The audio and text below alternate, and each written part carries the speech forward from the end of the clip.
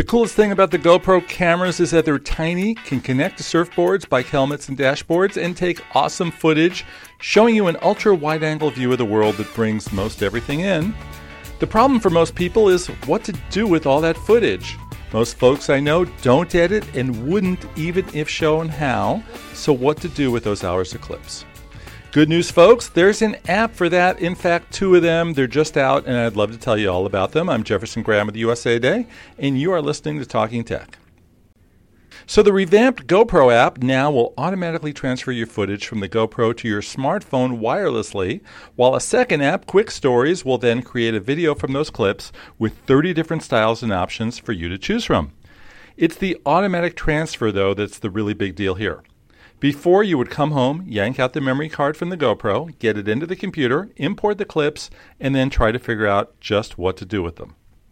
For most folks, they're probably just as happy to upload a quick hit from baby's first bike ride, as seen from the viewpoint of his trike, an awesome surf run, or just a scenic shot from a national parks visit without editing. Just upload to Facebook now from the phone on the spot.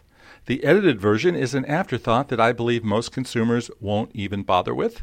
The finished productions are nice, but just uploading the clips directly is quicker and gets the point across. I was there and you weren't. If you think about the Facebook news feeds, most video that you see is captured on smartphones, and GoPro has been left out. This could get them back in, but there are more steps involved to doing it. You pair the GoPro camera with your smartphone, then connect to the GoPro Wi-Fi, open the app, and it searches for the most recent clips. It then starts to import them, which could be either quick or take some time.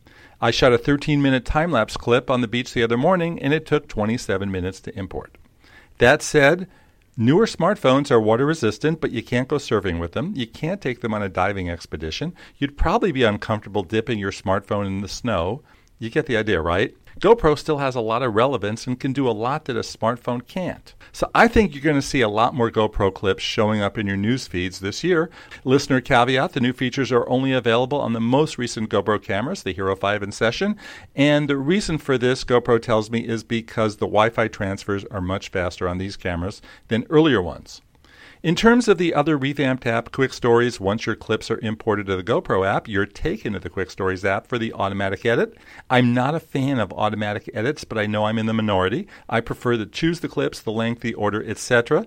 GoPro does a fine job here, and you do get to go in and re-edit. Check it out. Both apps are free on the Apple and Google app stores.